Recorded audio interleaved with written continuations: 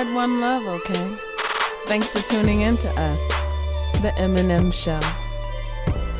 Eminem Show.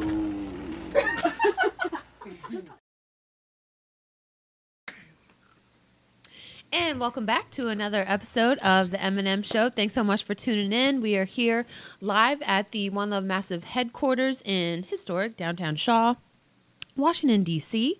I am the N in Eminem, and I'm here today again with the one, the only, the fabulous, the real J.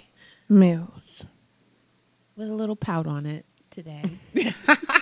2 cameras. Let me log off. Shout out to all the social media people that follow me all over everything. You know, shout out to everybody that's logged on right now. What up, T. Lucas? Cannon Woods in the building. We're going to shout them out more again later. But you know what it is. It's the Eminem Show. It's your girl, the real J. Mills. What up, homie? How y'all doing this evening? Welcome to our guest, to our folks watching the show tonight. We have a very special guest, Ms. Jessica Winter Martin. Boop, boop, boop, boop, pew, pew, pew. Representing the people. Glad to be here this evening. I really appreciate you for inviting me on the show this evening. I'm really glad to be here and help clear some of the air about what's going on in our beautiful, charming, and lovely Chocolate City. Yes, we're excited. So stay tuned, folks, for the show because you may have been seeing on Facebook and community forum meetings here in Washington, D.C., something about Initiative 77, or you may have been seeing something about like the Save Our Tips campaign. So we're going to explain to you what is actually going on today and make sure you're prepared so you can vote appropriately and accordingly on June 19th in the DC primary. So yeah, we're going to get to that. But before we get into the heart of the discussion and learn more about Jessica, I just want to first shout out Molly Ruland, our other co-host. Thank you again for having us in your awesome, amazing space. And for those of you who are watching who are like, where's Molly? I miss her. Know that she's all right. She is in the building. She's doing important boss business things right now, and she'll be popping in and out. And that's one thing. The other thing, we like to start off our show with our regular ritual, which is, how the hell are we all doing?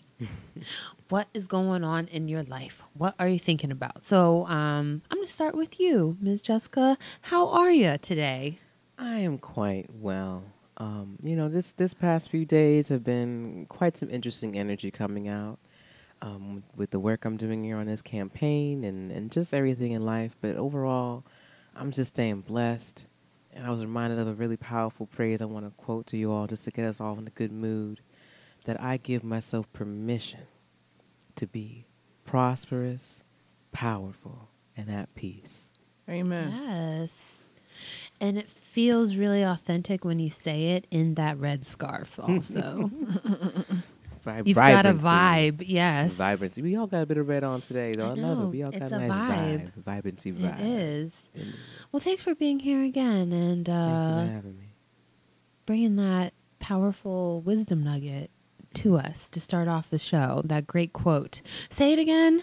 I give myself permission to be prosperous, to be powerful, and to be at peace. Amen. Prosperous, powerful, and at peace. Indeed. I think that's important for Black women to say. Every day, all day, twice a day at least. Yes. Mm-hmm. Once in the morning, when you wake up and set your intentions.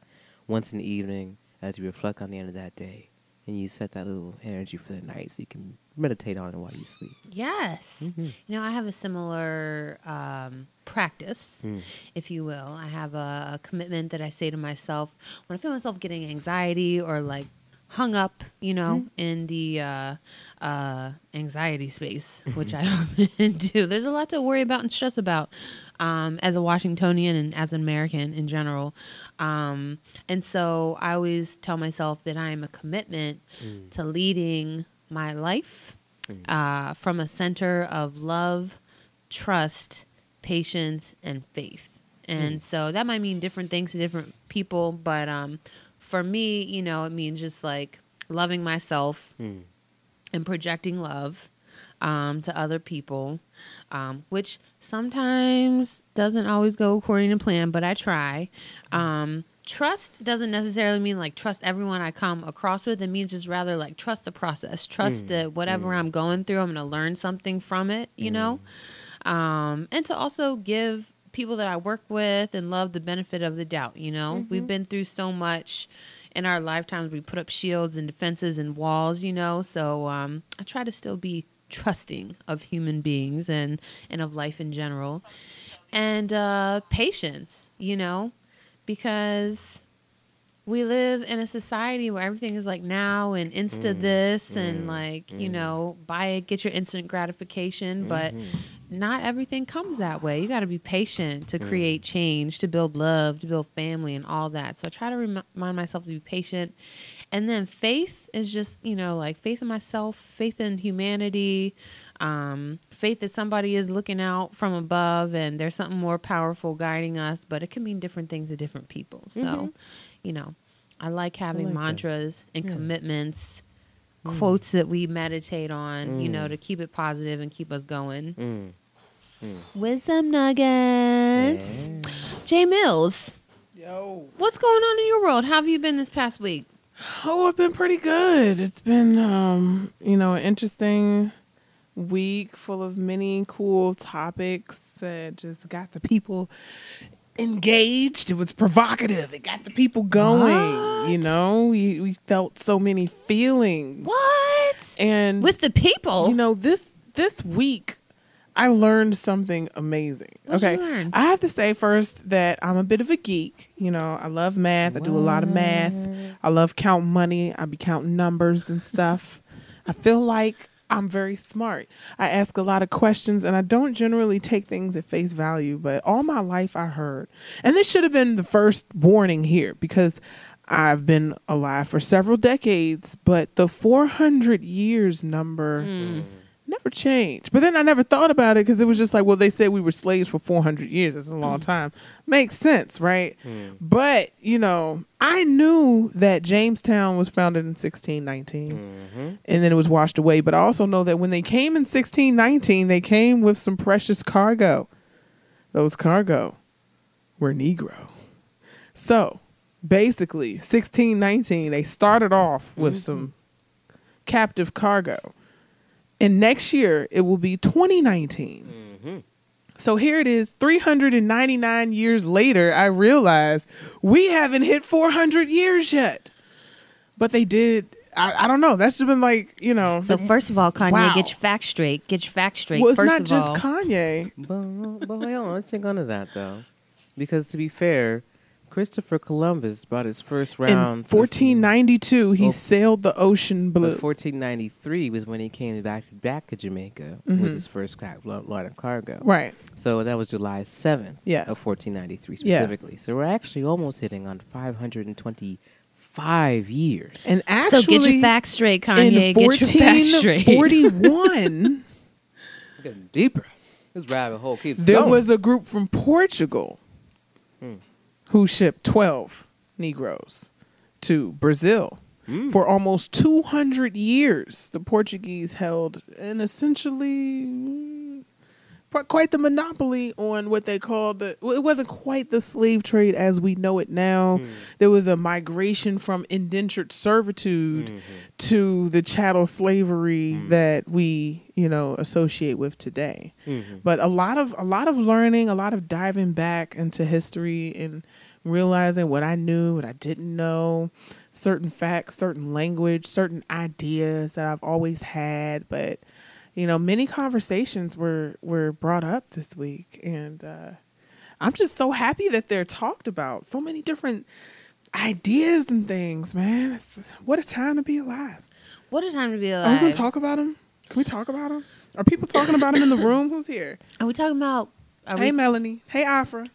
Are we talking about Kanye's comments? Or are we talking about other things that have transpired? Duff. What up? I mean, this is America. I mean, yeah, I was like, Can I start with Kanye since you want to skip I over mean, him No, so caught her bad? slipping, I though. do want to skip over him real bad. Don't catch I him feel like slipping, She though. does. She wants to skip over him I so do. bad. Did you see that last SNL this past weekend where Childish Gambino was actually on and performed? And during the weekend update, Michael Che put up Kanye was like, psh, and just skipped over it. Like, that's how I feel right now, too. So, But what do you got to say about Kanye? don't shoot the messenger. One. Two, we had a choice. Now, becoming a slave was not a choice. Mm-hmm. It's not. Things happen to you, and they're not your choice. People take the power of your choice away. At times, this happens. Now, after that, your choice to remain a victim, your choice to be fearful, however valid it may be, is a choice. Now, I'm not sure. In fact, I'm fairly positive from the way that Kanye framed his conversation that he was not as informed on how many of us made the choice to fight. And I think that it is tragic that most African Americans have been given a perspective that we did not fight, that we were terrified. And this is why it lasted, because we can list all the horrible things that they did and all the psychological warfare that we suffered under that made many people afraid to run away. When instead, you could be told the story of how hard it was to keep us enslaved, how we never stopped fighting, how we ground up glass and we poison these people, how we kill their babies, how we kill ourselves, how even with seeing somebody's foot get chopped off and this man ripped from limb to limb and this person's baby soul, still somebody said, fuck this shit, I'm out.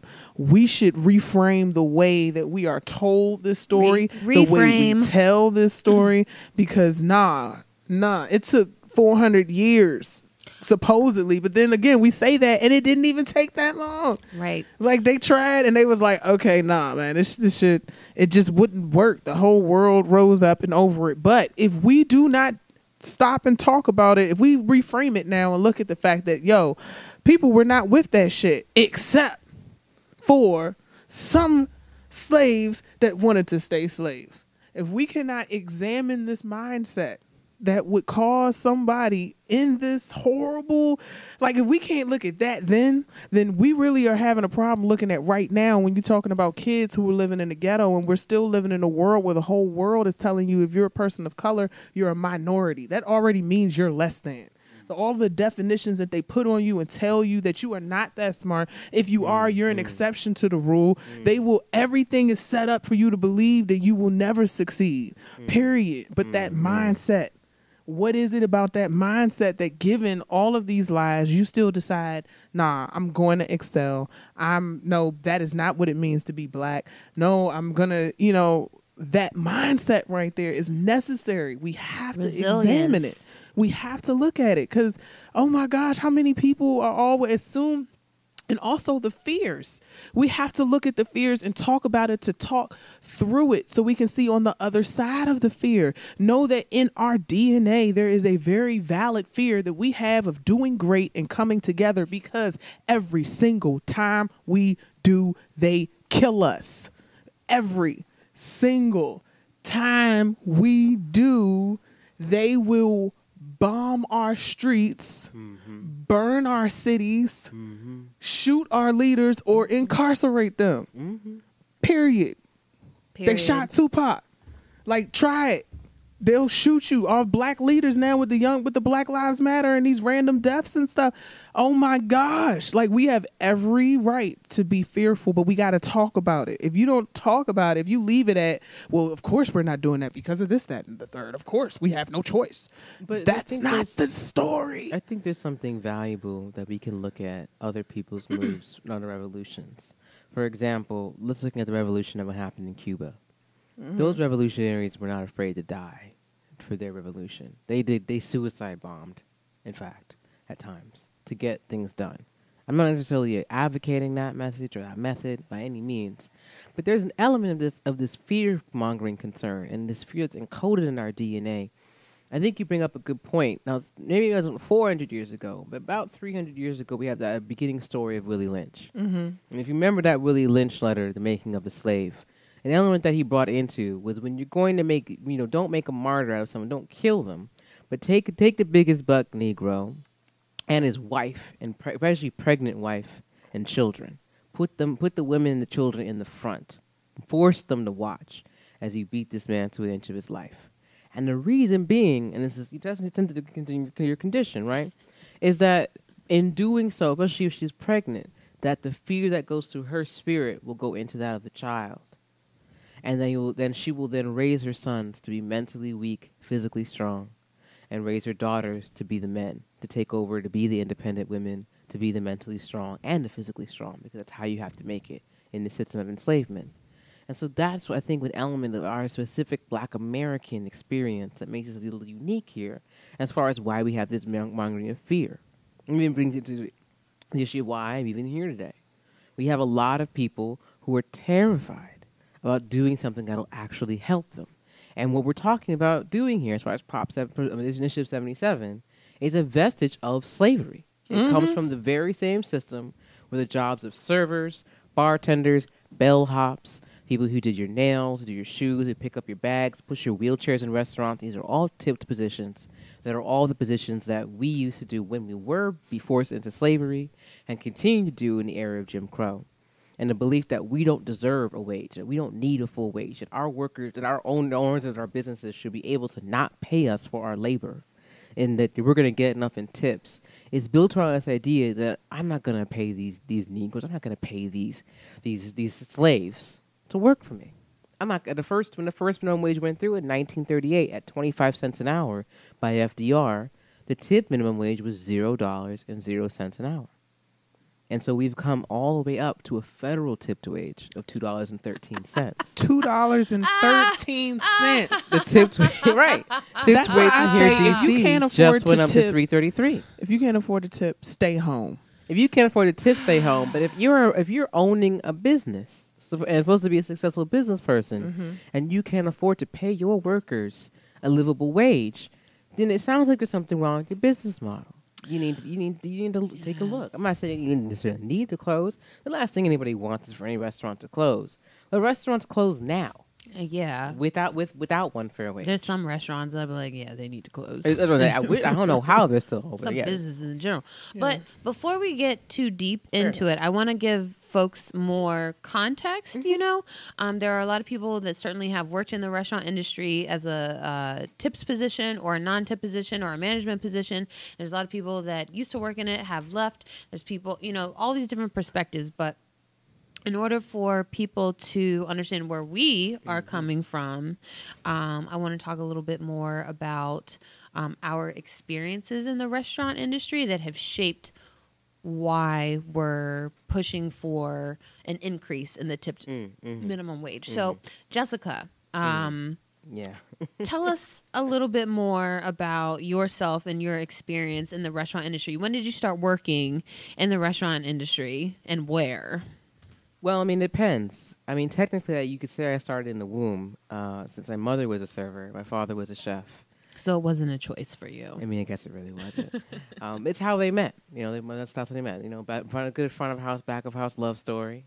You know, sweet and cute as it sounds. And she was working on her feet until she was, I believe, at least past 7 months. That was a pretty hot summer. I'm a September birth, so she was pretty heavy into the summer. And she was like, apparently, it's got too hot. And so she was making $2.33. I think actually, so she was working in New York City. And I think their wage might have been even a little, almost, if not the same, if not a little higher, actually. Back in the 60s, 70s. 80s. I'm not quite that old. It's about the late 80s here. I'm a youngin' still. But, and so for my personal experience, you know, as far as paid, you know, when I was a child, my mom would have days off.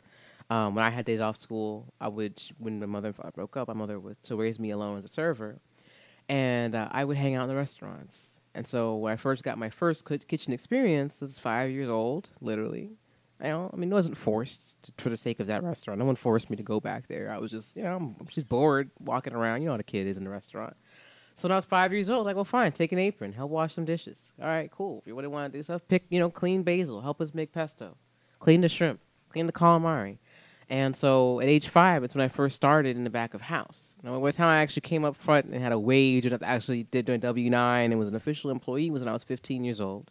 Started as a busser, became a host, then a food runner, then a server. I started in small town Alameda. It's in the Bay Area. Nobody really knows I about love it. Alameda. You know about Well, Alameda. Alameda Island. Yep, then we got that shirt wearing the H is Alameda, right? So I started in Alameda at a very local restaurant just down the street from my high school. My mom also worked there, so it was pretty cool. When I wanted to cut class, I'd go have lunch with her because she was my mom, so she can't argue with my mom.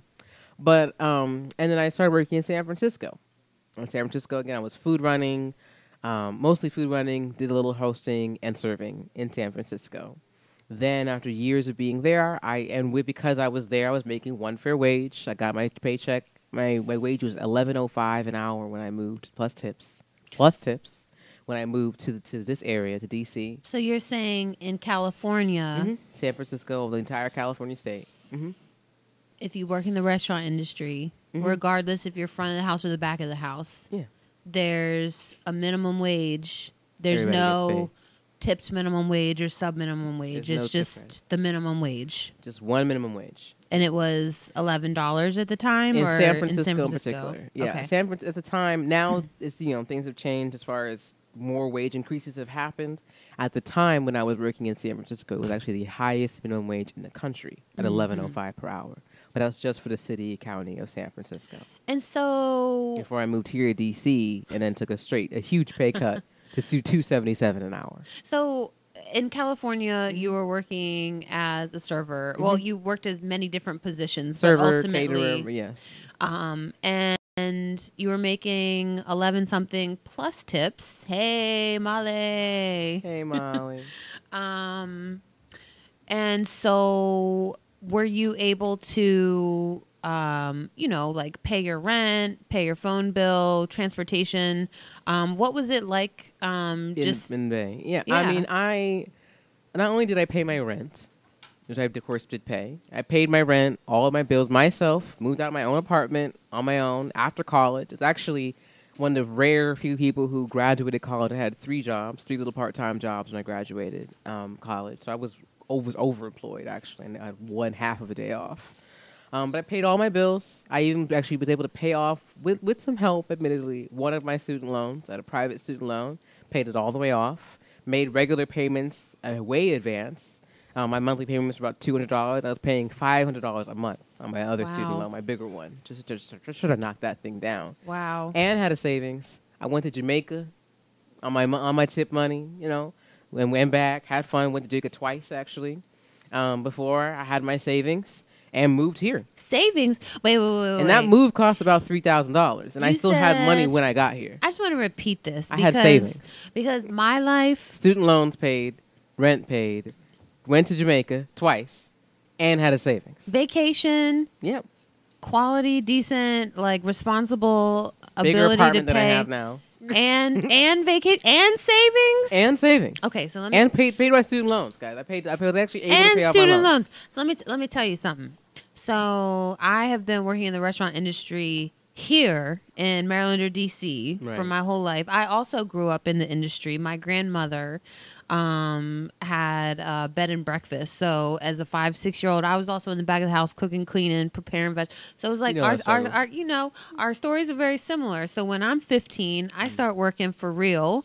Not as child labor legally in the restaurant industry, but I started off with I think it was $2.75 in Maryland, not $2.13. It was a little bit higher than the federal wage, $2.75, and then eventually moved to the district where it was $3.30, I think. But When was that? this was like 10 years ago, 13 years ago. Well, the district minimum wage just went up to $3.33 So it was like last year. It was $2.75. $2.77. Okay, so it's back then. Right, $2.77. Yeah. Okay, some inconsequential number. So basically, I moved here, was making nothing,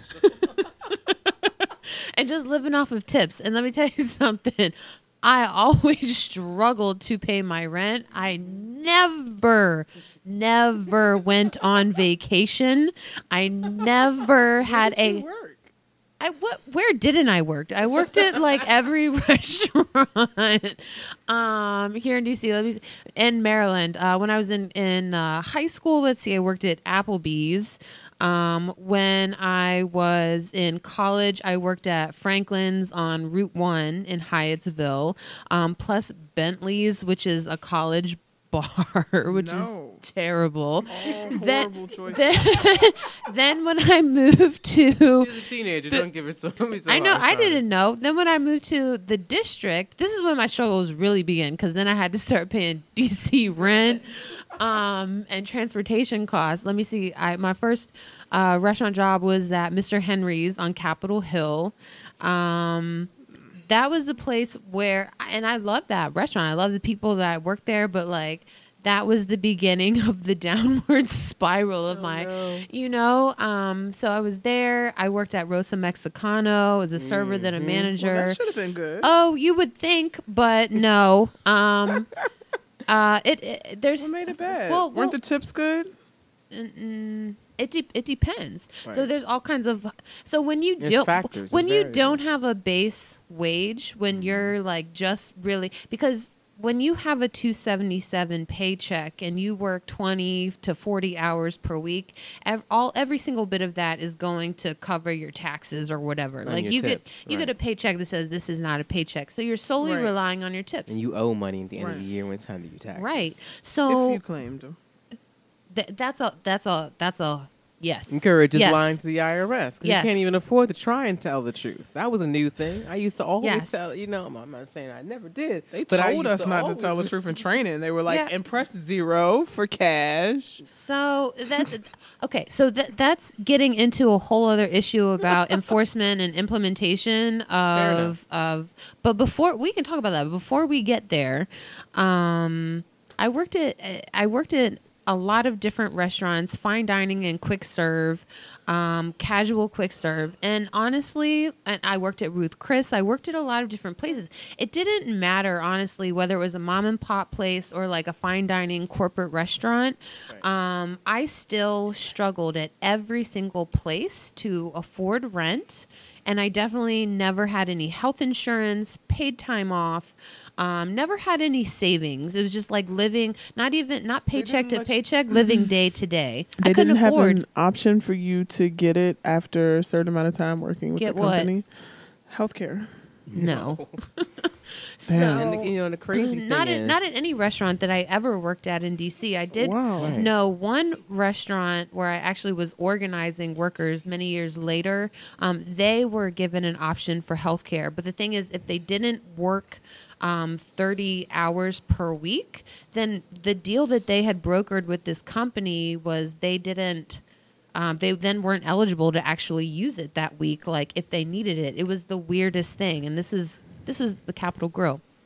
So anyway, no, I never had health insurance. Not even at the Capitol Grill? No. They got that bread.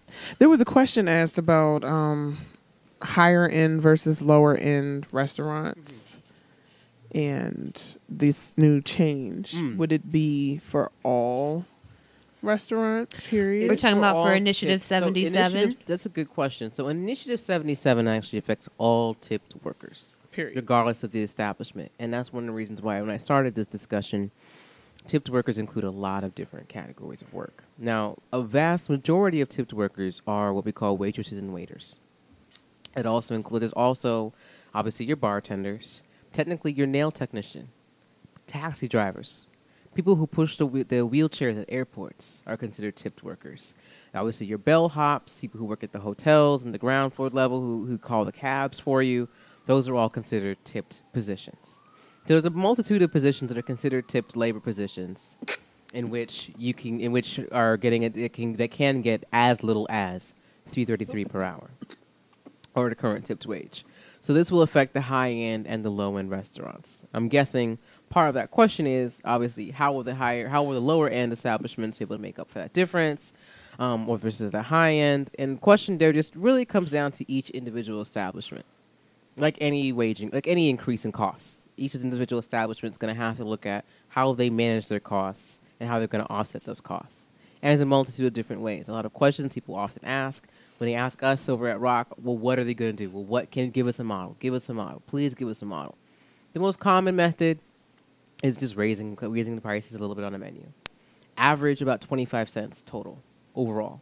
Some items won't get raised. Some items might get raised $1 or $2. And businesses in general know that they're going to have to make adjustment over time. It's not going to be something that's going to maybe even out the first year or the second year.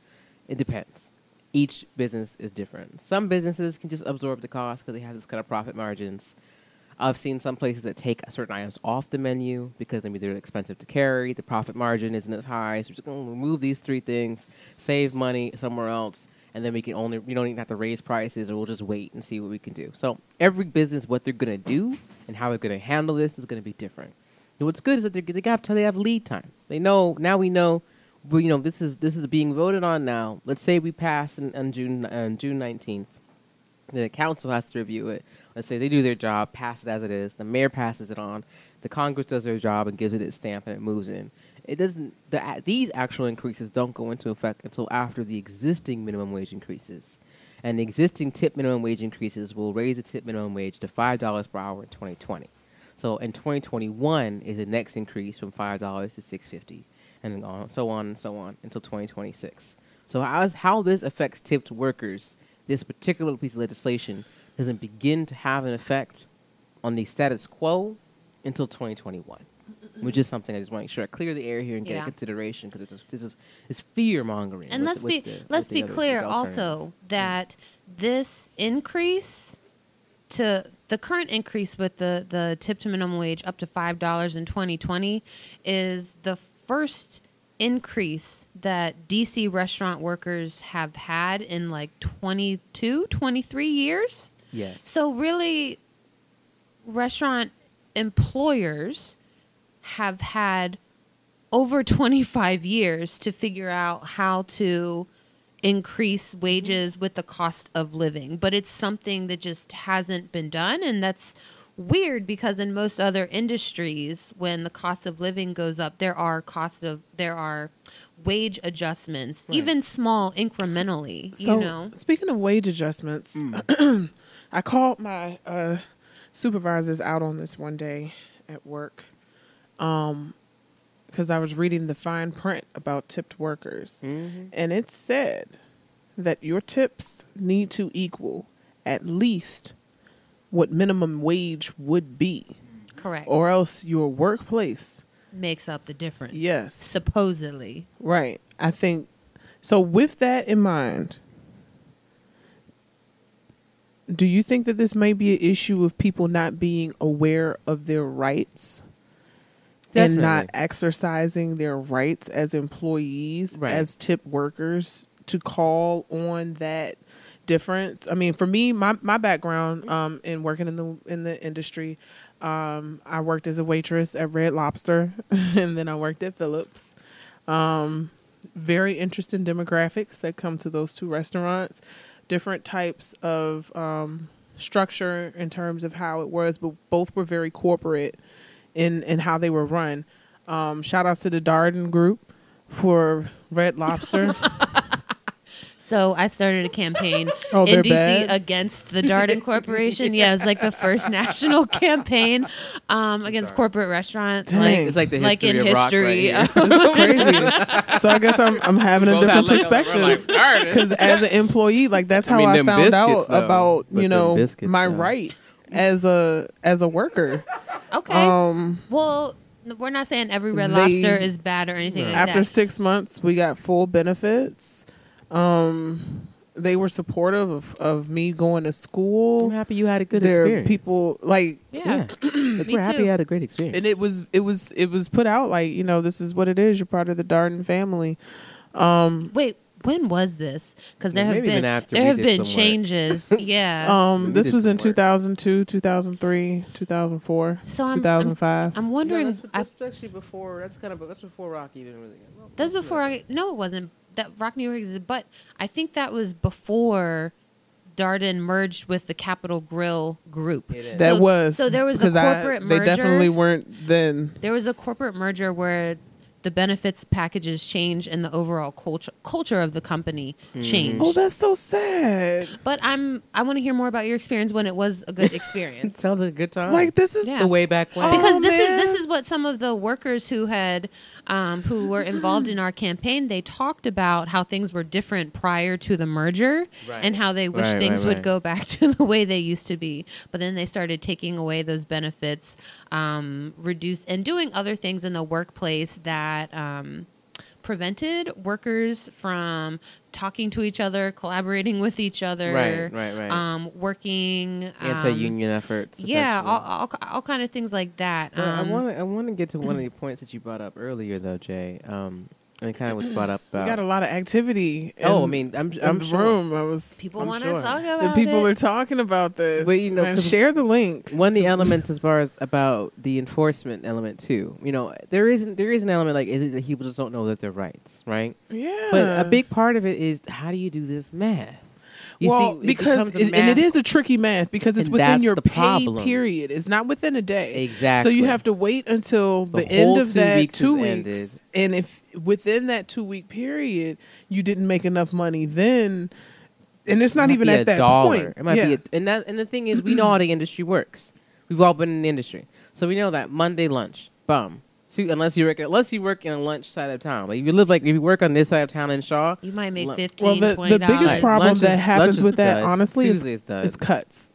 But That's my why they point. do that. When they see that they're not going to make enough, I they mean, try to you're the cut you in only advance, server. and that's fucked up. I used to work at Tortilla Coast. It was right. It used to be right around the corner. People talk about restaurants that have closed, and there's a big fear that restaurants are going to close because of one fair wage. Listen, Tortilla Coast was right around the corner from here. It was on 15th and P. It had a great, beautiful patio, great food, amazing guac we made to order.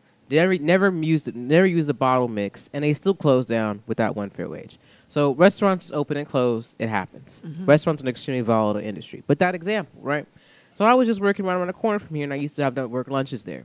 A day shift at lunch, you're looking at you by yourself, no busser, no food runner, no one but you in the whole restaurant, and one bartender. And Sounds like you about to get all them tips. but what tips? Who is coming to get lunch Oh. over there on a Monday, Tuesday, Wednesday, Thursday? No one, they're not- even on Friday. So you work the lunch shifts during the week, you make nothing. Your weeknight shifts, you might make a few dollars. And then they'd have way too much of us on because we only work $3 an hour. There even be a 2-hour gap where the first dishwasher would end their shift at 4 o'clock, but the second dishwasher would start till 6. Between 4 and 6, there was no dishwasher. And we needed dishes. The kitchen's not going to wash the dishes. So it's like, well, why don't you wash the dishes? You want your food, right? You go wash dishes. So now the restaurant got a $2.77 an hour dishwasher.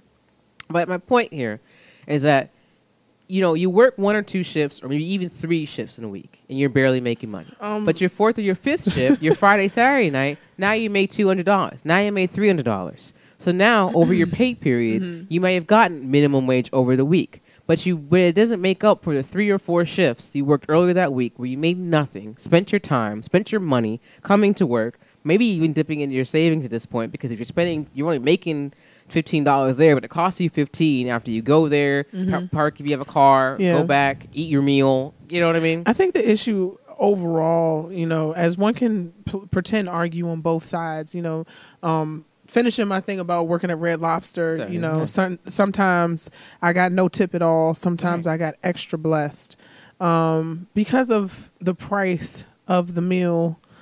Generally, I was going to make a nice amount. So it kind of taught me that, like, if I'm going to be a waitress, I'm only going to work in a restaurant that's going to have an average price of a certain amount so that I know that I'll be able to make a certain amount of money. Right. I really feel for people who are doing the same amount of work, but they're working at a lower end place. So they're not able to make as much in tips, or maybe the people who come aren't even used to tipping like that. Right. But Red Lobster being as it is in this area, and a lot of people who are saving up everything to try and go out there and they don't have enough money to tip. They didn't factor in the gratuity. They barely covered the tax. They don't even understand tipping. It's the bill is $400. They give you a $5 tip, not understanding that you also got to tip out. You got to And pay that for if that they, table. you may even have to pay to work. So, Literally. when the question comes up, when somebody says that, oh, it's going to bankrupt me to pay somebody minimum wage, you're going to tear, it's just so horrible for the restaurant industry. Again, I said this before and I'll say it again now. If you must pay people slave wages in order to stay in business, you don't deserve a business. You need to reevaluate your idea of a business if you are still relying on essentially slave wages. That's what this is. We can't tap dance around it. It's not being political. It's not being sensational. It's facts. It's historically backed. Flat out. It's inhumane. My second story, working at Phillips. Phillips, the buffet, when I first started there was $28.99 a person, then went up to $32.99 if you were a party or 6 or more, gratuities included. However, if you were a party under 6, there's no gratuity. This is a buffet. Even though the price is high, because it's a buffet, people really didn't feel like, they needed to tip their server. Where at Red Lobster, we had food runners. We had a lot of back support staff. Working at a buffet was like crazy harder in terms of us had all the pre-busing and all the other things that you had to do, and people just coming, you having to clear the amount of the table work that you had to do, the side work that we had to do, all the silverware that people went through, all the dishes and all the different stuff. It was a lot of work, and again, physically demanding. It was extremely seasonal also, because we were down there with the tourist season. So when the season was great, the money was fantastic. Right. But when it was cold, when it was the winter, there was an entire season where, you're just not making any money. And the servers, the only people who are not making money.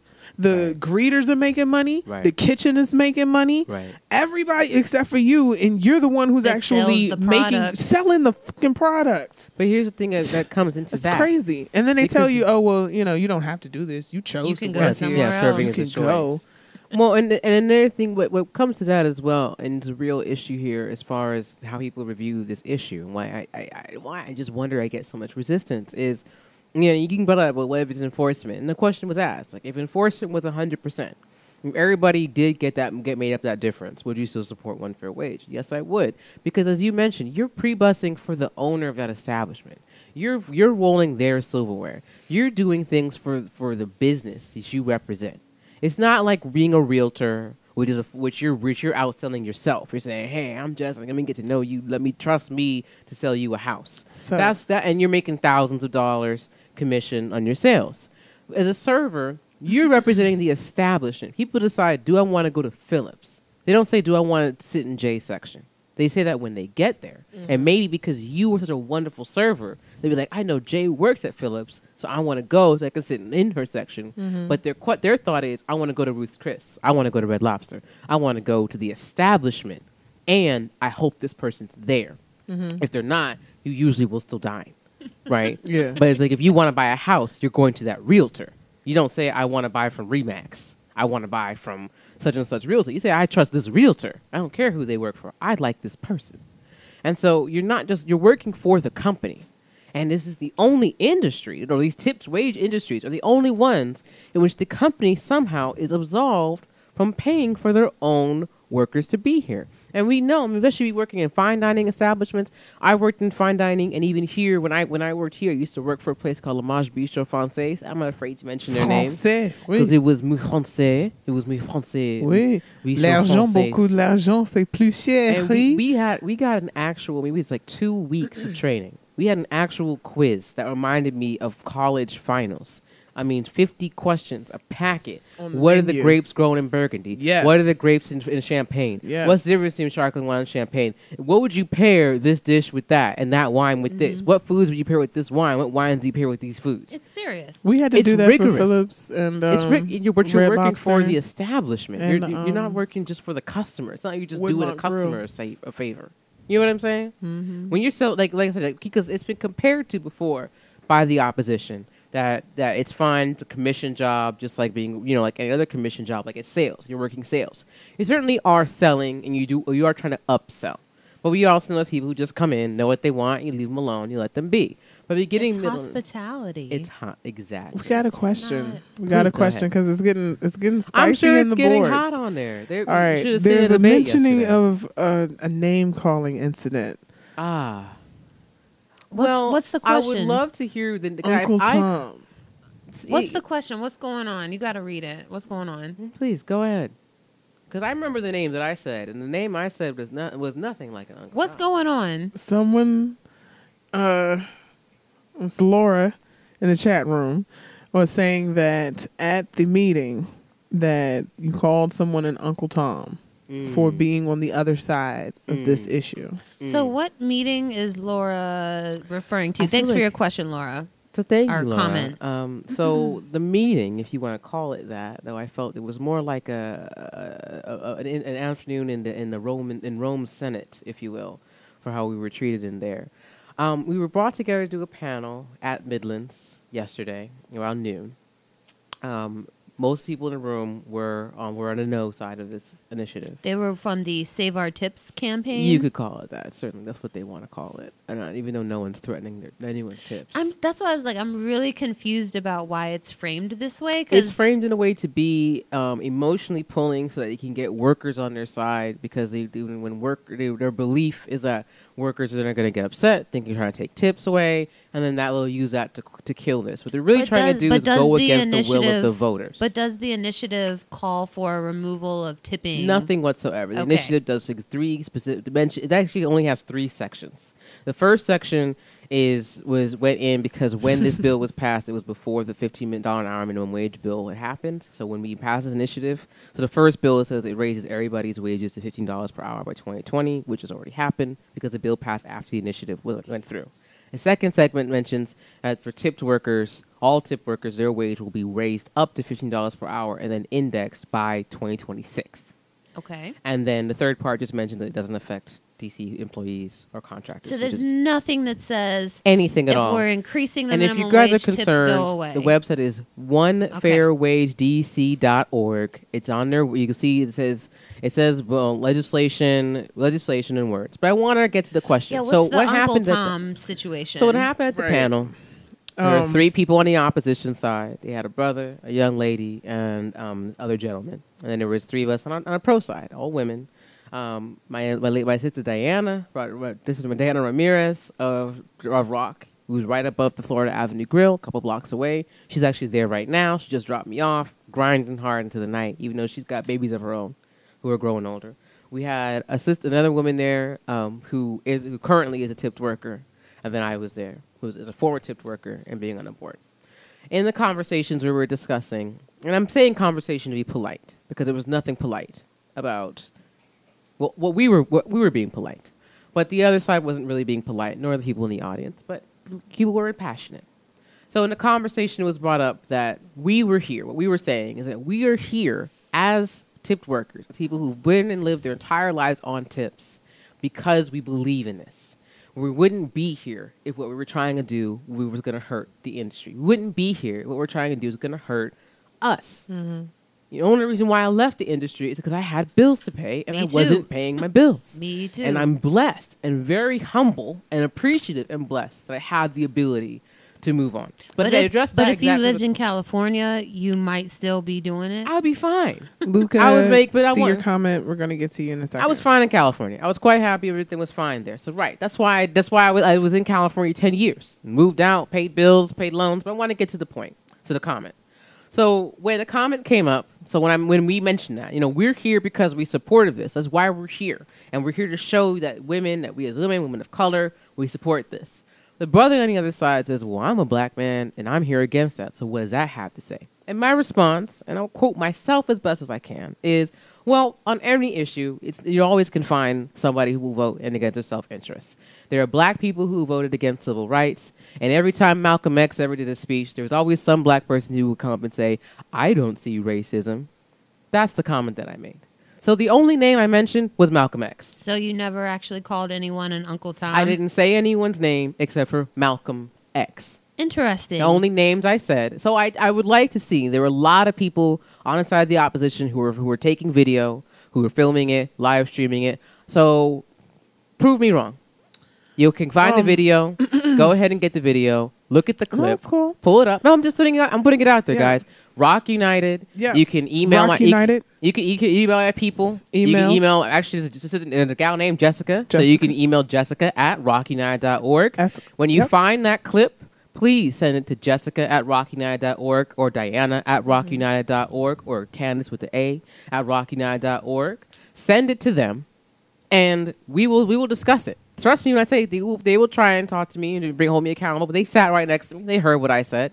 Yeah. And we know what I said. So Yeah. I challenge the notion. Now, if what I said to you all in the audience sounds as though that's what I was calling that person, then it sounds to me that in your minds that's what you believe that person was acting as, That's what it and not sounded like to me. what I actually said. So it sounds like the only person calling this gentleman, this brother, whose business I support, he's the brother who's coming out with these coasters. There's a new invention of coasters where you can pull off the top and put a cover on the drink, Cute. and it'll be tamper-proof to know that women don't get their drinks tampered, so you can go to the bathroom 'Cause I have and been leave a roofied drink. before. And I actually was in support of his work. I think he had a crowdfunding campaign. I tried to fund it. So I actually went up to the brother. I'm like, I admire what you're doing because date rape is a real issue. Women's getting drugs. So I support this brother. He's a gentleman. Even in that moment, he got heated. And I would forgive him for his passion because I appreciate passionate people, even if we don't agree, even if we can't always politely be polite about it. But I appreciate his passion. But if anybody is calling this brother that name, it wasn't me. It wasn't coming out my mouth. And it really speaks to the people who are supposedly on his side who keep calling him that. Well, I we think have another question. yeah. We had Luca. Let me scroll up because it's been a lot. Luca Thank you and to Laura everyone who's were participating. at the forum, I'm assuming. Okay. And they have a lot to say. I'm sure I can see that They from said here. Luca. She said that it'll run DC restaurants out of business because they don't have the profit margins that people think that they have. I want to pause and just say that, we live in a really big You guys are world. really dedicated workers. We live in a really big world. So hard for the It people has who a are lot replacing. of restaurants in many different countries that have existed for a very, very, very, very, very long time. And to think that the way that we have structured our system and when it comes to dining out Is the only is way. the only way. Is It's very, strange. very small-minded. Furthermore, it would be as if Don't quote there me were on not that one. already states in this country Do you know how many states in the that United States? already Seven operate. states. Have one fair wage. One and they fair have wage. many wonderful The entire West restaurants. Hello, California. I love your restaurants. They're fantastic. And In fact, California there's a actually lot of has restaurants in California. A really robust, Very thriving robust, restaurant thriving industry. Competes with each other. restaurant scene. Different cities compete with Now, each other to have I'm the going best to close it industry. off by saying that I myself am a business owner. From my experience in this industry, I've gone on to be a restaurateur of my own sorts. And I pay my workers $20 an hour. I budget for it. I do that because I want my people to come to work. I want them to want to come to work. I want them to love the place they work. And I don't want them to feel that they have to get tipped in order to get paid for their job. I don't want them to feel like they have to look at the person that's going to be serving them and wonder if they'll actually be paid for their time. That is the way I choose to do business because I believe in the humanity of every person that works for me. I think that if as a business owner, you can reconcile yourself paying your bills in lieu of someone else being able to pay theirs for the same time, you got to reevaluate yourself, not them. Not even your business. You got to take a good look at your soul, because I've been on both sides and I know what it's like to come to work. You paid money to work and didn't get paid. There's nothing right about that. Every time somebody starts talking about it, they start talking about the average worker. So you're only talking about the sum. We're talking about something that will protect the all. And it's already been shown that your tips are not going to move because the price does not have to change. What this will change is a culture of people calling in a whole slew of people that they don't even need, that Thank just you. stand around for Thank you. nothing because you can. Thank you. Maybe you'll think about it. maybe you'll figure it out or you won't. But what won't happen is a continuation of people being worked to death, essentially. You know what I want to add too, for the folks who are business owners or who are deeply concerned about profit margins in restaurants in DC. I get it too. Like, I have managed restaurants and I have tried to start my own business, and it is hard as fuck, okay, to manage folks, to manage your profit margins, to manage all of that stuff. It's really hard, and it's very expensive in DC to start a business. If you are looking at a property, for example, you know, a lot of these building owners have something called a triple net lease. They want you to pay the rent and the property taxes and the utilities. And in some cases, they're going to have you renovate the whole place and pay your rent so it's operational. Like, it's a lot, and it's not cheap here. And then there's like the taxes and all that. So I get that. But my thing is, don't. Like what Jay said, you have to take that into account. You have to budget and plan for things and what you prioritize. Be a better business. Shout out to the California restaurant scene. And I'm going to call out mediocre restaurants in D.C. Step your cookies up. I mean, step your game up. Step your menu up. Because the competition is fierce. Well, yes, you have to. Absolutely. But also, just like the restaurant workers are getting organized around Initiative 77, like, y'all as business owners are organized. You have a restaurant association. Exactly.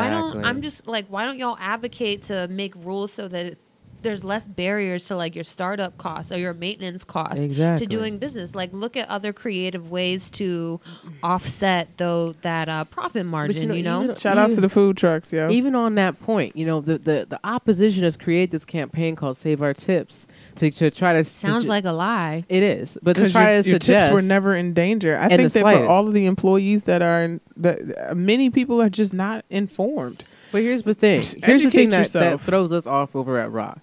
You know, and when people ask, why don't you have more workers on your support? A lot of workers support us, but they're scared.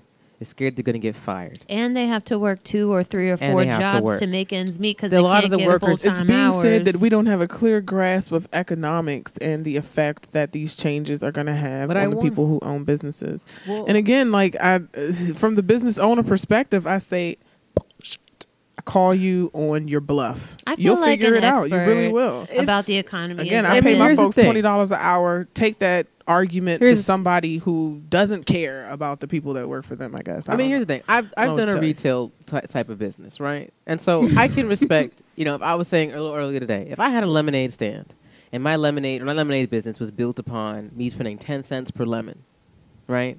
And then someone told me that the people who pick your lemons are actually like treated horribly. They only get paid $1 a day. Oompa Loompas. So now we have laws. We're gonna actually have to pay them a full wage. Now your lemons are gonna go from 10 cents to $1 each. I would be upset. And if I had legislation that I could fight, now definitely, as a human being, I don't want workers to be treated horribly. But that's a huge what? You went from 10 cents to $1. That would frighten me. So I can understand and completely respect why these business owners are upset or concerned. Well, it's interesting is that big to of a me. markup if you were paying like $2.77. Well, $3.33. Like $3.33 to $15. Change is hard. But the thing is, they're going to go up to $5 per hour by 2020, and from between 2020 and 2026 is when it's going to go up from 5 to 15. You got 8 years, so you all got time. It's not as if we're trying to do this tomorrow. For one, but for two, and to get on this is economic element. I mean, again, I understand. But one thing I want to bring up again about the Save This Tips campaign is that, like we discussed before, we essentially read off legislation. You can go to onefairwagedc.org, onefairwagedc.org, onefairwagedc.org to look at the letter of the law, what is being presented. You'll see the words tips aren't even in there except for tipped workers. But my question to all of these workers, these workers who are complaining and fighting this, where were you all? Some of you, and then a few I found of them there. But where were you all when the Department of Labor had presented some legislation that would have effectively taken away all tips from all workers everywhere in the nation and made them property of owners? That is something that was going on very quick, shady, behind the scenes this past fall into this year, and the Restaurant Opportunity Center, Rock United, were the ones who did the entire campaign, state by state, nation by nation, to get the thousands upon thousands of comments to kill this. Hold up. That's what we were the ones fighting to save our tips. And here now we create this campaign and make it sound like we're trying to take tips away. That's the last thing we're trying to do is better wages, better tips. My tip average in San Francisco was 22%. My tip average here is 18%. And I have more experience, obviously, coming from having already worked 10 years in San Francisco when I moved here. So I had more experience, the same server, same skills, who's making 22% average over there is making 18% average Plus here. An hourly wage of how much an hour? $2.77 an hour here, but over there was $11.05. Well, So I was that's the thing you got to consider. Tips go up. We look at Alaska as an example, where the tip average there is actually 25%, and it's a very small, spread out state as far as population size goes. So and there's a lot of counter arguments and feelings. You say we don't understand economics, we do. What we do understand is that economics is that business owners don't want to pay more. Just like nobody who had a lemonade stand would want to go from 10 cents a lemon to $1. We get that. That is the economic thing here. But the idea that workers should have to rely upon the consumer, you're essentially pitting working class against working class by forcing people like us who who go to restaurants to eat to against people who like us who've also worked at restaurants to pay the wages when there's no other industry ever where the customer is supposed to pay the worker on top of what they already pay for the product. There's no other product I buy. The burden of the customer. I got to give a shout out to Afra because I've been reading a lot of comments that are kind of contrary to what Afra we're saying. sings, y'all. And she's been representing Afra sings. in the comments section so deep that I didn't read it aloud because I mean, Opera sings. You're doing it, man. She Opera's sings when dope she as hell. types. But at the same time, I'm all about discussion and debate. I'm all about intellectual discussion and debate. I want to give a shout out to Laura Luca and anybody else who is chiming in to share bring more facts. information about I would love how to hear you feel facts. about it. I mean, I'd love to hear some one facts, thing that though. I think that we need more of is the ability to, keep it classy. Have a debate. Whether the facts are there or not, no need to be condescending, dismissive, or whatever. Or cussing people. No need to be booing at cursing them. people. No need for all of that. I find it interesting that they would bring up that one comment that I made that was controversial at that event. But I mean, I'd love it it's if you guys would share. Those of you who are going to radically- find the clip of what I said, please share the entire video. If you would be so brave, those of you who had those videos, please share the entire video unedited so we could talk about who is being classy, who is being gracious, and who is being respectful during this debate. I mean, because I think that's something that needs to be brought up as well. Many In that will regard. have their feelings, but how we respond is always up to us. So I just want to say, I think that it's great. I'm really excited people are participating, whatever side you're on. Yeah. We need to talk about things. We need to discuss what's important, and then you need to exercise your right to vote about it. And so, And everyone can vote, even though it's Yes. a closed primary, regardless of your party, of your affiliation, whether you're registered as one of them. But if you're registered anything, if you're not a Democrat, I don't understand. Any party or with that, nonpartisan. with Are that, they- with that, I Can I want ask a question? I want to remind people, take this opportunity to plug and remind people to vote here Vote. in DC Yes, on June 19th. Whichever side Juneteenth. you're on, you that's show the up day and you of our vote, freedom. man. We June vote 19th. for our freedom from the Vote yes on enslavement of 77. the tips. This June enslavement 19th. of the tipped wage. We have to vote Juneteenth. Juneteenth. Freedom of our enslavement on this tipped wage, because it comes from vestige of slavery. And that was another thing that I said that people were very offended by. Like two things that I said that were very offensive. The first They comment. were offended by history. Apparently, they were offended by the history of a tipped wage. They brought up a quote in which Saru, J.R. Rahman had mentioned that the tipping culture on a whole is toxic, needs to end. And so you try and take away tips. And it's like, well, the legislation doesn't do that. What Saru was mentioning was the tipped wage culture comes from a vestige of slavery. And that culture is itself toxic in the sense that you have to tip to pay for someone's wages. That element of that. If I go, I'll be fair, when I get my nails done, I pay the full wage and I tip. because to me it's customary. But I'm hoping and anticipating and expecting that they're getting the full minimum wage, or at least, or more. Yeah, I've never thought about how much the nail techs make. And you And know, they're considered I do want to workers. speak because on the other side of the Phillips game, when we got that gratuity, Right. I was paid.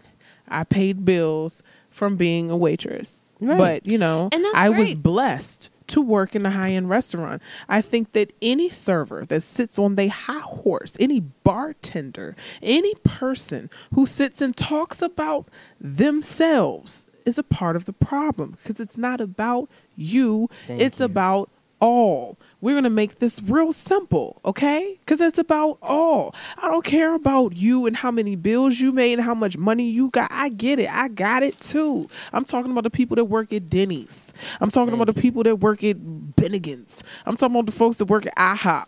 I'm talking about somebody at Golden Corral. I'm talking about these people who are not making this kind of money and are still doing this kind of work, and they deserve more. Please The stop, thing- because the people who eat at these type of restaurants that are giving you this living wage to let you live like that, they're going to continue to tip. And the People don't price even know margin right that you now. have that you're thinking of is still Yeah. good. It's still So, fine. The thing too that I have to say is that you could still work at a fine dining restaurant and still be homeless and still be impoverished. And this happened to me. And this is when I work at Ruth Chris. And when I finally made it to Ruth Chris, I was like, yes, I've made it. Like, I'm in the Right. fine dining restaurant. It's $40 a steak here, $10 a side. Like, it's $10 just for one per tip, you know, to eat. I was like, I made it. But no, there is racial segregation within that restaurant and a hierarchy. So I didn't get any good sections or the good nights to work. You have to work your way up for that. And then on top of that, because that restaurant, for example, is a corporate one and they're able to rely on their network of like national profits in order to sustain each other, the managers at that particular restaurant weren't interested in figuring out like strategies how to get more business in there. So again, I would be scheduled for 4 or 5 shifts and I'd be cut at the very last minute. Don't come in today. Don't come in today. So I'd only work 2 days a week. And you know what I'm saying? So it wasn't like, They didn't care. No. it didn't matter. So There's I no still guarantee. wasn't able To make your ends meet. ends meet. And I was I was the only black person that worked in that restaurant Ain't even right. as well. In the chocolate city. Yes. And this is back when No. it was even more chocolatey. Yes. I mean, again, and so it's a racial equity issue as well. It It's a is. gender equity issue as It well. is. Women make up the majority of the front of the house positions Exactly. across this country, and a lot of immigrants and people of color employ these positions, and poor white folks too. And it's just like, no matter if you're in a high end or a low end restaurant, there are a plethora of challenges that prevent people from actually making a living wage and being able to sustain themselves. So, Right. you know, it's And then these enough. up, you know, again this narrative, you know, like, been dealing with some ladies yesterday who came up afterwards to talk to me. They say, you know, you want me to vote for this and I'm going to take a pay cut. How? They're going to take away my tips. How? They're going to how are make they a going to service stop charge. people How? from choosing to tip when that's something that they already do worldwide? There's People so many tip restaurants now. where people are like, no, you don't need to tip, and they tip anyway. And there are other places where like, ma'am, you should tip, and they're like, I ain't got it. Right. The people who tip will tip. The people who won't.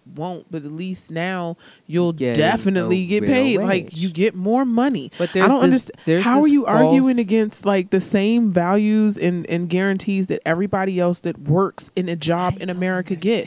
If you are sitting up here like, we don't need this, then you're saying that you don't need like Money? family. So just you don't give need, it back. If you really don't need the leave, money, then give that you money don't back. Need medical care? Really? You don't deserve dental care? Your children don't? I can understand you balling out, but don't your baby need their teeth cleaned? Don't you need your eyes checked? Do you not understand that this is what you are due as a citizen of this country? Just as a You think it's a worker, right. privilege? You think it's cool that you make enough money in your tips that you can afford to? You don't know that you deserve that?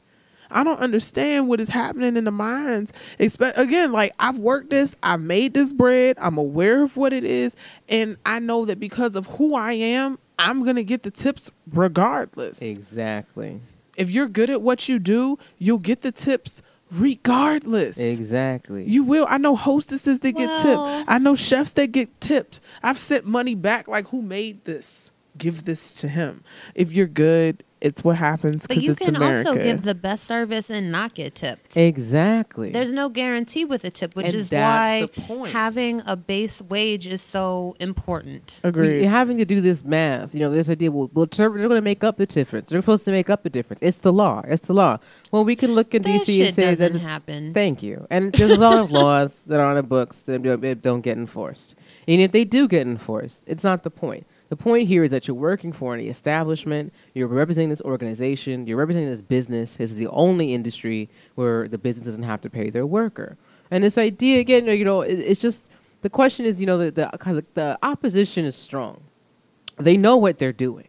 They've fought us a while. They're not the first time they fought this organization. That's why they come Won't in. be the last time. And that's why they come in with this. Well, they're coming from out of Newark, New York. They're from out of town. Listen, we have been at the Florida Avenue Grill, a D.C. institution, for quite some time. If you haven't heard of us, it's because probably the owner of your restaurant kicks us out the moment we try and walk in, even if we're trying to buy lunch. And some of our staff members can't even buy meals in some places because they're like, you work for them, get out. So, I'm just trying to buy something. What's up with this talk? Why would somebody be against a union where a union is a protective organization to protect the rights We're not of the a union. employees That's of a an whole industry? nother discussion. That's a whole other How is discussion. that a bad? Because, you know, every time don't employees understand. threaten to stand up for their rights, it's always demonized. You know what? Let's a have union. that It's quite discussion. historical. Let's have the discussion next week. I'll get someone from a union. to talk Yeah. Here, about. to Because I think come that's talk one about thing I that. want to be clear is that Restaurant Opportunity Center United you Is see not that? a union. We do say united because we're talking about how we're in different states, in different areas, and we're all together united. Yeah. So there's Rock DC, Rock LA, Rock the Bay, Rock New York. United is the organization. I remember but we how- are not a union. We do help workers, but we also work with restaurant owners. We work with diners. We have 3 different organizations we do with. We have Raise, or the High Road, for the employers, where we have quite a few employers. I mean, over 1,100 the last I looked, if not more, because it's constantly growing. We have employers who are part of our work, who actually have also moved to One Fair Wage, where they're the only ones who've moved to One Fair Wage, where no one else next to them have done it. And they've made these transitions. And that's how we can support. They figured out how to do paid sick days and, And offer paid- sustainably. Whoa. Like a Whoa, now. You Oh my know. Is gosh. it 1918 or is it 2018? Yeah. Because we're having all these talks about workers' rights making me scared. Can I know. give a shout out to Joseph Robert Basila? Do you know who that is? Joseph perhaps. Basila. He's definitely speaking out in the group. Thank we you, have sir. again quite the chat room going on. I can Again, see that. shout outs to everybody who's talking. However you feel about it, make sure that you show up on June 19th And vote about it. Only 2 to 4% of DC's population actually votes in local elections. So it is very important for you to turn up. Because as I said that number, you probably thought to yourself, have I voted? Ever? You better vote. In At a June? primary? Right. Did I vote at primary? Right. Do you even vote? Most people vote when it's time for the president. You know, they don't even know about the primary election. So We much try. more is at stake. School June is already 19th. out. June you know, You 19th. just have no reason to know when it is. But it's Juneteenth, y'all. It's freedom from this and some of the slavery system. Think about that. We are emancipating ourselves this time from this vestige of slavery. And, you know, it's a lot. I know it's a lot of the. I mean, I can't really read the comments, but I'm certain it's just constant back and forth. You don't want to? understand. I really don't. You Like, I shouldn't. heard I them didn't all. give it to you They were being because- shouted and screamed at me yesterday. Yeah. So I got ideas of what the people are saying. We're very nicely framing. I'm sure they're being very nice and gracious and respectful and polite I because know. it's in writing and we can just scroll past. I love you guys. I think, and they appreciate the moderation. I think. But I you hope can so. you can scribble You appreciate it, furiously Laura, on your Luca, ballot. Jennifer. Who else? Get it all out on your ballot. I mean, you know, the thing is, Chevelle. I What's honestly, up? it's interesting to that the fact that the workers here are trying to fight for the owners. When I wonder, have the owners fought for you? I mean, maybe Not they at fought all. for you as a person because they like you. Yeah. Maybe that's why you were here. Again, as you mentioned, privilege. Maybe you come from a privileged place where, and again, if we describe it the boss lottery, right? Sometimes we win the boss lottery and we get that great boss that loves us, that cares about us, that wants us Yeah. to succeed, that hands us a little money. You know what I mean? Sometimes. But that's the lottery. Sometimes. And then there's all the rest of the people. But may the odds be ever in your It favor. seems more like slavery to me. It is. It seems like slavery where you're It's in a Hunger great Games plantation. 2018. You're in a great plantation. You're not even a great plantation. You just have a good position in the plantation. You won the house. You were in the house, man. You were eating good. You were dressing good. This slavery thing's working out for you. I don't know about everybody else out there in y'all the in field. the field and keep everything. complaining. Maybe y'all just got y'all act complaining. together. You know, you just work a little bit harder. Maybe you could make it in the house one day. Massa can't afford to be emancipating everybody. Massa can't be freeing everybody. Who's who gonna get all Massa And food? the whole plantation gonna close down, and the nobody plant- gonna he have nowhere to need work. us. Get out of here. Get out of here. You hear yourselves? Do I you see mean, this? Do you know that's what's happening but right that- now? and that's Do you the see reason where why, you are? you know- that you're like, oh, this is good, but it's still slavery. I don't care how much you get in tips, boo. I don't care how good of a bartender you are, how many bottles you bring, how much you bring home. I've been there, done that. Love a nice little $800, love $1,000 day. Cash. How much did I make in tips? It was cash. We're not going to talk about what happens to that. Shout outs to you for knowing what I'm talking about. I'm hip. Okay? I'm hip.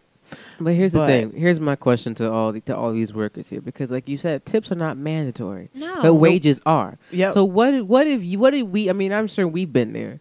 What do we do when you get no tip?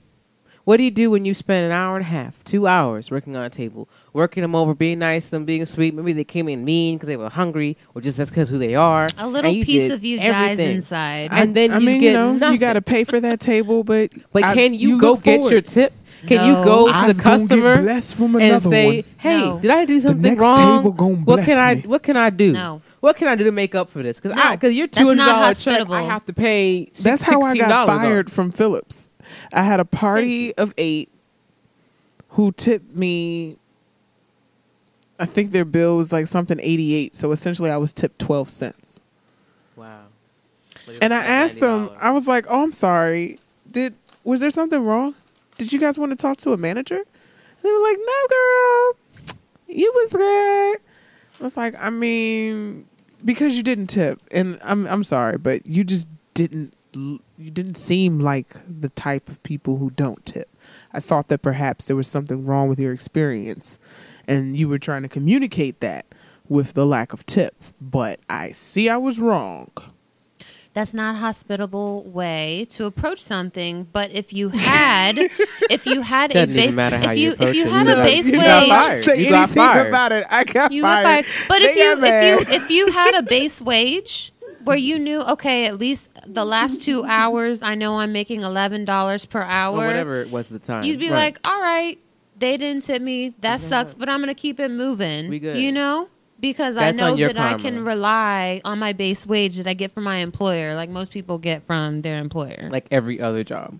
Like if you go like when you go to McDonald's, Except- CVS, any of those Yeah. places, when you go to a Right. McDonald's and Like, you don't drop shouldn't you anything get in at the tip least box. what McDonald's workers are getting? I mean, doesn't that upset anyone? I mean, I'm not to denigrate the McDonald's worker. My point is that we often trout them Right. out as if they're people who don't deserve anything, right? They get a pregnancy leave. Come on, don't you want maternity leave? How can you get sick leave if your hourly wage is only $3.30 an hour? I There don't is care no- how there's much no you're getting in vacation. tips. Don't you want benefits that come to you because you work as an American citizen? That sounds like a really Even if you're not great a citizen. I don't You're just gonna understand. work lyric. here. That was poetic. I remember when they first was raising the minimum wage up to 15 and all the businesses. You know what business complained the most? Walmart. Duh. Don't even get me started because I worked Walmart. for years on the Walmart campaign. Walmart's the one that complained. So, you know, And then Walmart- miss me with your complaints about this. And again, as a small business owner, Try her. miss me with talking about what you can and cannot afford to pay people and all these different things. As a former employee who made great tips miss me with saying I don't understand what it is to work there and how much money it can be made, because for all of the great nights and all of the good tips, you know as well as I do that there tends to be a slow season. And if you are blessed in a great restaurant that happens to not have these problems that so many of a majority of your colleagues are talking about, stop being so selfish. Open up your eyes and realize it's not about you. It's about everyone. The profit margins that you say that we got messed up can definitely be changed if you just take a closer look at how you are overworking and underpaying a majority of your staff. You got free labor for a long time, yo. All that side work we did when the restaurant ain't even open, and after the restaurant is closed, all those hours that we worked for free, you about to have to decide when that call time is. Maybe you gonna have to get out there and do some work with your restaurant owning self. Maybe you gonna roll a silverware. Maybe you gonna find a different thing to do to make it happen and make it work, so that you are not essentially a plantation owner and the people there are not slaves to this career that we supposedly chose to work in. That choice that, oh, well, you didn't have to be there. You ever had that when you think to complain about it? Well, nobody told you had to be a server. Well, I mean, but that doesn't justify making it a terrible place to work. You know, that doesn't justify making it, going out of your way to make it something that is not affordable. It's just that isn't. All of these arguments, I mean, they sound great. Again, honestly, when I open a restaurant, can people as passionate as you please come work for me? Because I would love it if the workers of my establishment went to toe this hard for me as the owner, profiting from their labor. Chevelle said that her slow season is 4 months long. So 4 months. Yeah. But imagine if during those 4 months you were able to at least get the 15, the third. Well, right now it'll be $12.50, and it'll be $13.25 on July 1st. And July 1st, you're just gonna go from $3.33 to $3.89. Ooh. I mean, just imagine for a moment. The question I had too when you're looking at the DC tip minimum wage at $2.77, or even the federal tip minimum wage, which is still at $2.13 since 1991. Here's my question. What in 1991 was either $2 or $3 that is exactly the same size and quality that is still $2 or $3? Please riddle me this. For those of us who were grown up enough to remember that time, I'm a youngin', so I was like 2. I can't really speak to that time. But right, anybody who's adult, who was grown, who I literally can't think of anything that's the same size and quality as that it was $2 in 1990, and the same price. It does not guarantee your minimum wage per pay period, because we already addressed the fact that if you're not scheduled the same amount of days, you're not going to get any type of amount of money. You are not a full-time or even... It's not a real employee. Like, the real point is that if I give you 6 hours of my time on Monday and my tips were $10, and then I give you 5 hours of my time on Friday, my tips are $200.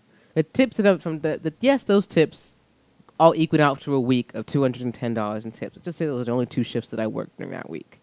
But that doesn't mean that during that shift earlier that week on Monday, where I was there for 6 hours and only made $10, that the tips that I made then should be used to pay the wages, the back wages from Monday. And that's the way the current system works. That's the way it works. Mm-hmm. And that's what's wrong.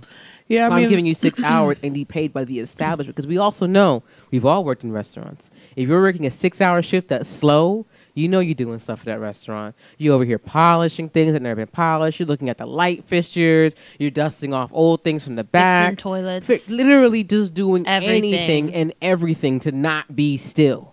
Because if you're still, you're getting sent home. They're like, well, fine, I'll just take your table because you're doing nothing. And they give you all this attitude. So we know, even when it's slow, I mean, I can't even tell you the multitude. I didn't even realize it was a weird thing until I tried to work for a coffee shop and literally was fired because you do too much and you're making everybody else really nervous, because every time it's slow, you're always over here polishing floors, polishing this, restocking this and restocking that, and everybody else just sitting around sipping coffee, and you're running around. It's like, because I just came from a restaurant. In a restaurant, I'm not allowed to sit around. So yeah, I polished the coffee cups, because the coffee cups, they say, well, usually we polish them before, like all of this was like, why are you doing so much? Because I came from a restaurant where massa gonna kill me if I drink water. You can't even get a restroom break You get if you Yes. drink too much Let's water, not they even get start. mad at you Let's for not drinking too even- much water and then going to the bathroom too my much. goodness. You can't drink because you go to the bathroom too much. You can't go to the bathroom too much. Like Make it a was trip too to much. IHOP Chevelle and tip them extra Please dope. go to the Denny's on Um, Benning Road by where I please, live and go to give them Denny's. sisters anything Lord. more than $1 because people coming in there with the ARP card and every veteran VA discount they can try to get to knock Shout a out to ground all the slam. servers and all the bartenders that overtip. I know we have that in common. Luca, Lauren, Everybody at Jennifer, Clyde, too many good Chevelle. I know y'all some over tippers because y'all love that tip life. If there's one good thing about being in this bartending serving world, It was nice. Restaurant workers You don't generally have to take wait care 2 of weeks to get your Restaurant money. Workers United. Ladies- we will always be united on that. I do want to. We could talk all night Yeah, we about should. this We're gonna be here right because now. we're passionate. We all have our stories, but I'm just loving these comments. I do want to wrap up this conversation and leave us on this truth.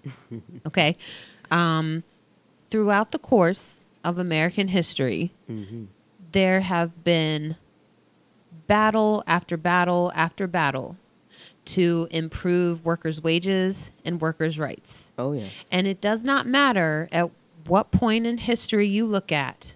There was always a ruling class or a business class that opposed any kind of changes based on the exact same arguments that folks have brought up in our chat room today. But through every single one of those improvements to where we are today, business has succeeded. Every The time. restaurant industry has grown and lived. And so whether Initiative 77 passes on June 19th or not, the restaurant industry is going to continue and it is going to thrive. Believe in yourselves. Believe in that. I'm excited to keep eating, and I believe in us as a people that we're going to change together and we're going to grow together. Yep. So let's think of positive ways to improve all of our lives collectively and take care of ourselves. I want to thank you, Jessica, for educating our our viewers about Initiative 77, about the work of Rock United, and just sharing about your personal experiences. Definitely. Thank you for having me. Absolutely. And Appreciate you all. I Are we want going to to. continue this next week? We have like so many questions, so much engagement. We can continue this next week.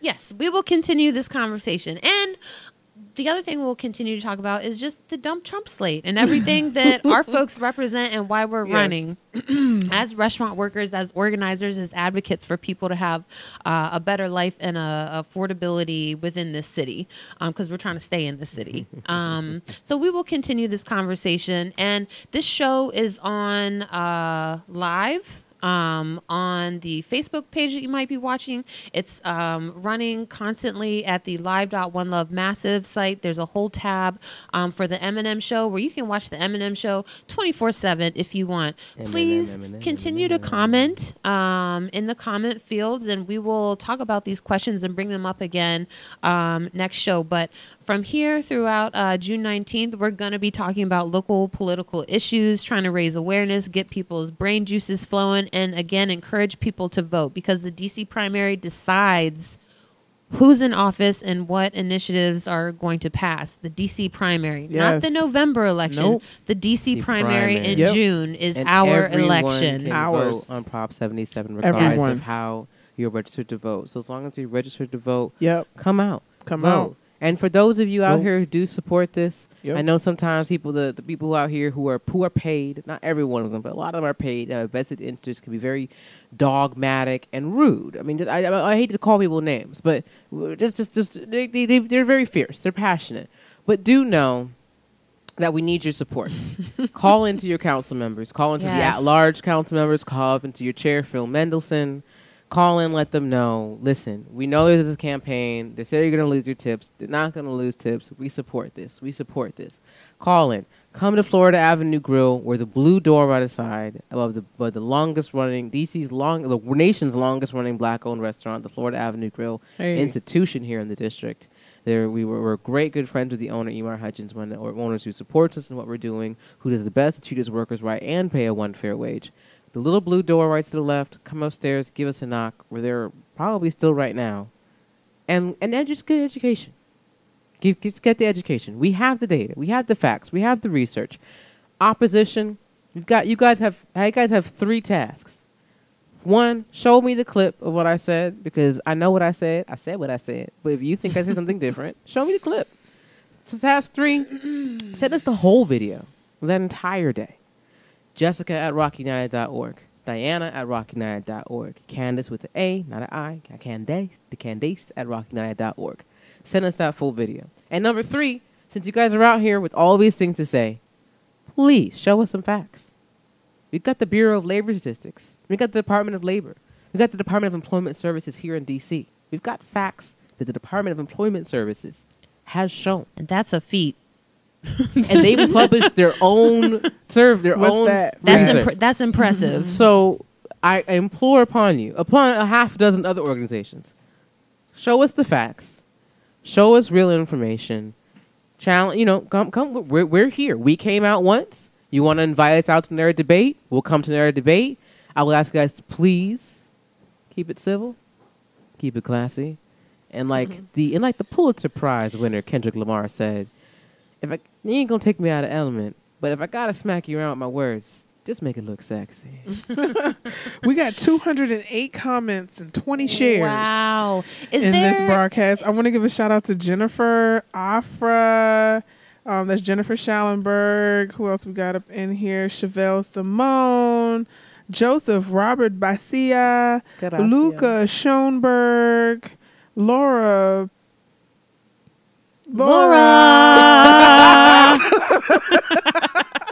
Laura, man, can you spell it phonetically in the comments? Because I believe in pronouncing people's names Jessica, right. You got a lot of consonants and not that many vowels. Is there another public forum coming up that people would have the opportunity to attend and hear more about this? One place I recommend people to go to in general is like in Rock. We are hosting days where we're doing information sessions on our own. Tuesdays at our office. That's every Tuesday, usually around 1 to 2 p.m. That's 1100 Florida Avenue. As far as forums, we just had our last one yesterday. So if you guys missed that one at Midlands, we're open to organizing more. So I mean, we've tried to work with quote unquote with our opposing forces to see can we work together. But it's okay. We're here. If you guys have an event, you're hosting an event, let us know. We'll let you ladies know so you can let people know. We're here. We're open. 1100 Florida Avenue. If you guys want to come and get facts, if you have questions, you have concerns, you have all these comments, you're very passionate people, and trust and believe that we are here because we care and because we actually want a good thing to happen. Because I grew up with this, so this is like talking about like my Christmas, talking about like my annual vacation we got to have because we had one for wage. I got to go to Australia, got to go to Netherlands, and then we went to Texas where we didn't have one for wage. I got to sit on the couch. And I got to eat peanut butter and jelly, and I got to watch cable, and then talking about all these benefits. I did not get to go to my aunt's funeral because only one of us could afford to take time off, and I had to actually work extra shifts. You don't get time off. You're on call. You see what I'm saying? So I'm coming at this from a standpoint of I am dealing with this. I do know the economic issues, but you guys have questions. I hope we can get some more forums, more opportunities. I like if we could be civil. We just had an ANC earlier today with some brothers, and please be civil, brothers. Please just answer the question that's been asked, and then just do that, and just try to be fair. And if you have 10 minutes, because we like to be polite and just give 10 minutes. But speaking of time, we gotta wrap it up. I want to thank you, everybody, for giving me this space and this platform. Thank you very absolutely. much. Thank you for coming on. And J Mills, yes, are you ready for a metaphysical moment? I guess I am. I'm never ready. But born ready. Right. So this is it. We're Bring us home. Bring us home, sister. Okay. As best you can. Right? So shout outs to One Love Massive. Shout outs to my metaphysical moment. Shout outs to being Metaphysical Mills at the moment. Shout outs to just having this ending for this podcast every week. I kind of want to go back and can I make a compilation of metaphysical mass? Yeah, we can Mills do that. Message mashup. When I go on my baby break, we're going to be doing that. Okay. and just playing it Word over and up. over again, putting the love and the wisdom nuggets out there. Yeah, man. Yes. So we always end metaphysically, and with all of this different talk, all of these different things that are happening, all the different issues that are going on, and we are being made aware of, I feel the need to pause and dwell on choice and the amazing ability that we have to choose as human beings, constantly, forever remaking who we are and forever having the choice to be whoever we choose to be. We need to focus on observing without judgment, being able to hear someone's perspective without losing control of ourselves, control of our emotions, recognizing every choice that we have to choose to be whoever we choose to want to be. Oftentimes, who you are can be blocked by how you feel. How you feel is not always who you are. And it's very interesting, depending on the type of person that you are, how these feelings can contradict with the character that you possess as you choose to be yourself. We are living in very interesting times where often we find ourselves having this removed conversation about humanity. When someone's humanity is argued about, the relevance of, the worth of these things, we have many triggers. We're living in a triggered time where all of your scars, we're in the information age where nothing is hidden. But you forever always have the choice of who you are and who you choose to be. You can be proactive with your emotions and decide in advance that you refuse to let anyone steal your joy. And when you are encountered with an energy that attempts to do so, you can laugh in its face. Ha ha ha. I see you trying to steal my joy, and I won't let you have it. Oh, you're mad? Oh, that's funny because I'm not. Oh, you're taking this personal? That's crazy because it's just a discussion about things. These things. You have a choice. You always have a choice. We always have a choice. And while we have all these different opinions and all these different feelings, we have to make sure that we take charge of the choice that we have to feel how we choose to feel. Choose love. Whatever side it is, whatever thing you're feeling, choose love. Choose love so that you have the patience to listen and the patience to deal, because nobody's mind will ever be changed when you start yelling at them, berating them, speaking from a condescending point of view, calling them out their name. It doesn't matter what you have to say, they will not hear it. Whatever you have to say, bring it in love, bring it in respect, bring it with patience. Bring it with kindness. Bring it with empathy and understanding. It doesn't matter what it is that you have to say and what it is that you are listening to. You have a choice in who you will be and what you will feel and how you will make other people feel. That's your choice. That's your choice. We have so many things that happen to us, so many things outside of our control. Honestly, anything that anyone else does has nothing to do with you. How somebody feels about you is none of your business. It has nothing to do with you. We involve our things unnecessarily, putting our emotions unnecessarily in things that have no relevance to us, truly. But we think they do. So we put these feelings, this energy, these distractions unnecessarily, when love is what we need. Love is the filter that you need to put everything through, whether it's information that's coming from you or information that's coming to you.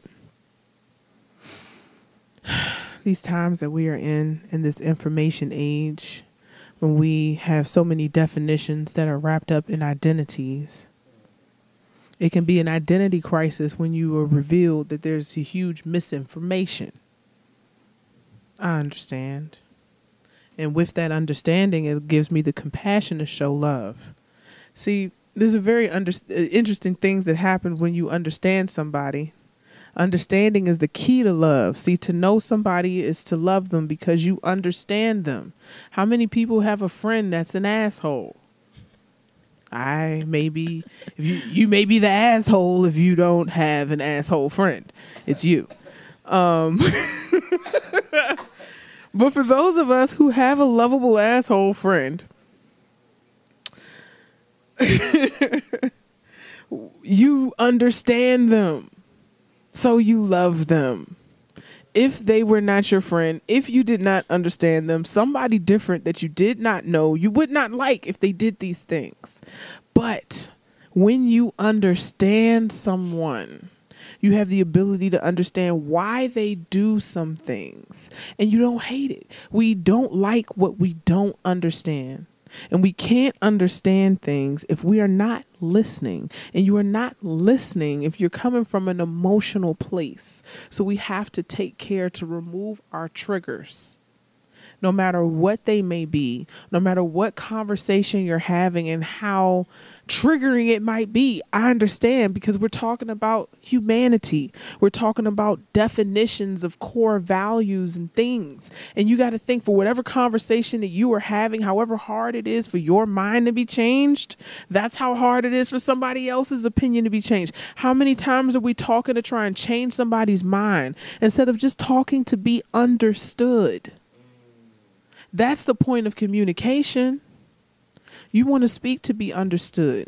You want to listen so you understand. And that is how change happens. Mm-hmm. Understanding one another, respecting one another. Now comes compromise. Yep. But without that, we are in the state that we are now. Whatever Divided. topic it is that we're trying to address, we have people who are bringing it up angrily, calling the other people out of their name, calling them ignorant, calling them racist, calling them all types of names, calling them lazy, calling them. No, I'm not even talking about any this specifically. I'm saying, like, oftentimes with almost all these different issues, when one side is trying to talk to the other, they're coming from a very angry and emotional divisive place, and it's immediately divisive and polarizing. And that other side, they're not even in a place to receive what is being said, because the emotions are coloring them blind. They can't receive it, and the vice versa.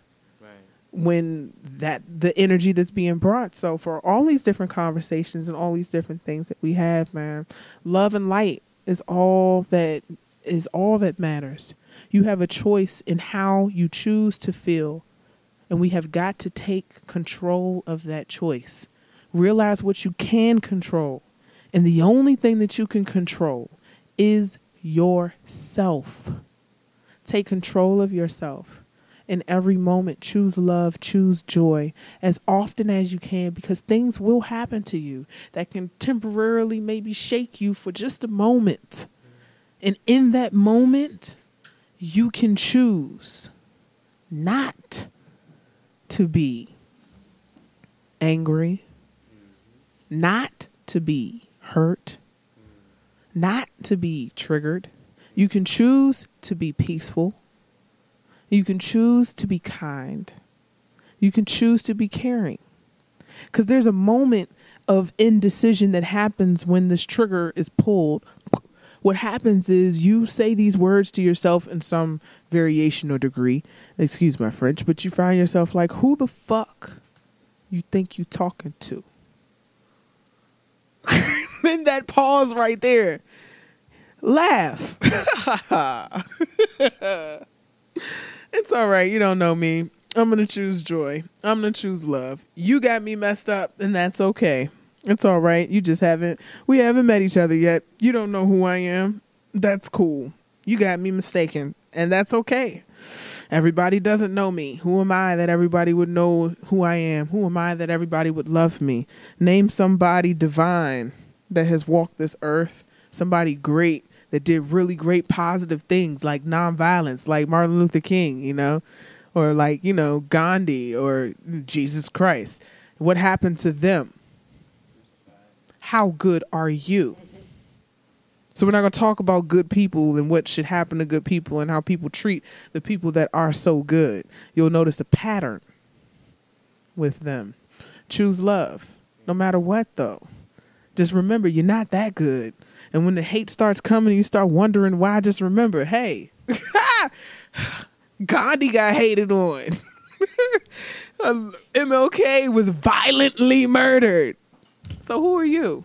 What path you on? How good are you? Choose love. Choose light. One love. Because you got a choice. No matter what.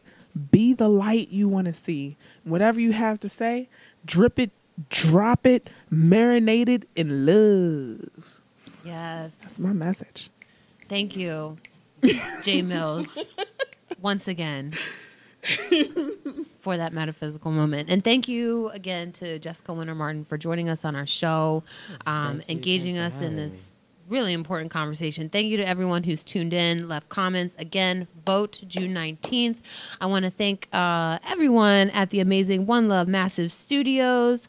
Mike and Nick, y'all are awesome. We love you. Thank you for the lights, for the sound, for the cameras. And thank you, Molly, for hosting us again. We love One Love Massive. Yep. And make sure you turn out to the Funk Parade this weekend. It's going to be litty. It's going to be awesome. And it's expanding this year. So feel the love. Focus on the love that Jay Mills was talking about at the Funk Parade. And we will see y'all next Tuesday, and we will continue this conversation and many other conversation about unions and workers' rights, etc. And we're going to get elevated as per usual. So peace out. I think we made some positive some love. things. Yeah. Man. Yeah. Some love. Next All week. Whoop, whoop. Whoop. Like 200.